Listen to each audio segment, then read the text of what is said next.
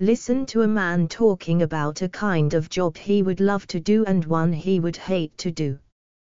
What are the jobs? 1A. 1. Well, one job I've always rather fancied is being a travel writer. I mean, basically, because I like travelling and I like going around the world and I'd like to have an excuse to do it and someone to pay me to do it, if possible. And I think I'd be quite good at it because, I'm quite sociable and I like to think I can write and I'm quite good at living out of a suitcase and living cheap. And it just seems to be a wonderful way of seeing the world. I mean, I don't actually know anybody who does it, but I've always sort of envied people like Michael Palin who do these television series going all around the world and they seem to have such a wonderful time.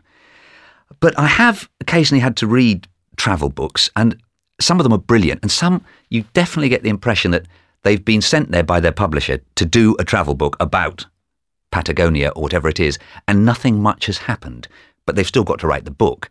So you get rather a boring, drudgy book sometimes, and I suppose that might be a drawback, that you feel you had to write a book, even if you've got nothing to say. 2. Well, what I'd really hate to do is any sort of job on a production line, any sort of real drudgery where there's really no sort of mental input at all, but you're just repeating the same task again and again and again, and I think that would probably drive me insane. I have done something a bit like it. When I was about 18, I worked in a plastics factory to earn some money for a couple of months, and I remember I went in the dark, and I came out in the dark because it was winter, so I never saw the light of day. It was about a 10-hour day, paid almost nothing. We had half an hour for lunch, and the noise of the machines was so loud that you could shout at the top of your voice and the person next to you couldn't hear you, and the smell of plastics filled the air, and it was absolutely hideous. The only advantage was that it was so loud that you could actually sing at the top of your voice and nobody could hear, so I spent a lot of my day singing to myself, which I quite enjoyed. Answer these questions. 1. What does the man think he would be good at his first job? 2. What does he think might be the downside? 3. Why does he think he would hate the second job? 4. Has he done this kind of work? Why didn't he like it? 5. What was the one positive aspect of the job? Listen to 4 people comparing having brothers and sisters and being an only child.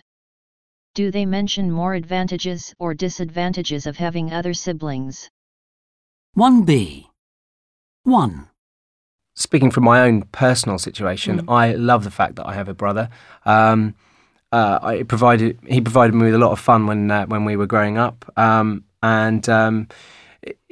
having two kids myself, I'm very pleased that they've got each other to look after. And I think as you go through life and your own parents get older, and you will one day have to look after them, I think doing that with a sibling will be a lot easier. 2. I'm an only child, and someone said to me, "Oh, that must be so much better to be an only child, because you get all your parents' attention and you don't have to share it with your brothers and sisters." And to an extent, I kind of agree, because it is wonderful to have all that attention from your parents. Yes. But you can end up becoming sort of spoilt and used to having this attention. Yes. So when you have to go to school or you have to interact with other people, if you don't get the attention that you've been used to, Yes. You can react in a really spoilt way. Yes. Without sort of meaning Without meaning to. I know. 3. I've got 2 children, and although they fight all the time and they, all this sort of thing, I think I often, when they're fighting, try and look at the positives of it and think, well, I suppose it's a good thing that they're sort of, learning to do all those things within a safe family environment, which I suppose if you are, if you are an only child, perhaps then it has to be at school or it's like practicing. 4. I'd hate to be an Sweet. only child. I mean, I had 3 brothers and sisters, and I think only the girl next door was an only child, and she was under so much pressure from her parents to succeed, and all their hopes were that's focused on this interesting. one Yes, girl. And I yes. thought I wouldn't want all that pressure All that on me. attention.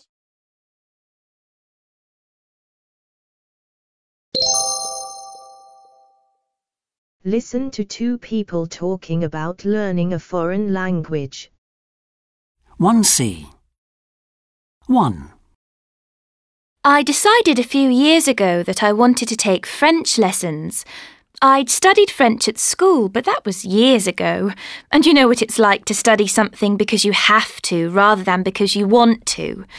Anyway, I enrolled on a 10-week evening course. It was on Monday nights for an hour and a half. At the end of the course, I realised that I hadn't really learnt much. I was just too tired at the end of the day to sit in a classroom and take in what the teacher was saying. Also, once a week isn't really enough, in my opinion. I then got the opportunity with work to go to Paris for 6 months. As you can imagine, I was thrilled. I was totally immersed in the language there. I had to speak French every day, everywhere, to everyone. It was wonderful. Now that I'm back in the UK, I'm doing another course, an advanced one. But this one is twice a week. I also try to get together with some of my classmates at the weekend, and some of us are even going to organise a trip on the Eurostar to Lille for a weekend. 2. I love languages. I think it might be because I love travelling, and I think that it makes a real difference to your trip if you can speak the language of the place you're visiting. Obviously, some languages are more difficult than others, and you don't always have time to take lessons before going somewhere. But you can always learn a few words and phrases. It makes a huge difference. People tend to be much more friendly and helpful if they can see you've made a bit of an effort. I think the minimum you need to learn to get around is greetings, numbers, and thank you. It also helps if you know how to say, I don't understand, and I'm from wherever you're from. I did this when I went to Korea for the World Cup in 2002. I then realised that I liked the sound of Korean and decided to take lessons when I got back to the UK. It wasn't easy finding a teacher, but I did. I've now been back to Korea every year since 2002 to practice what I've learned. It's a beautiful country, and the people are so delighted when they hear me speak.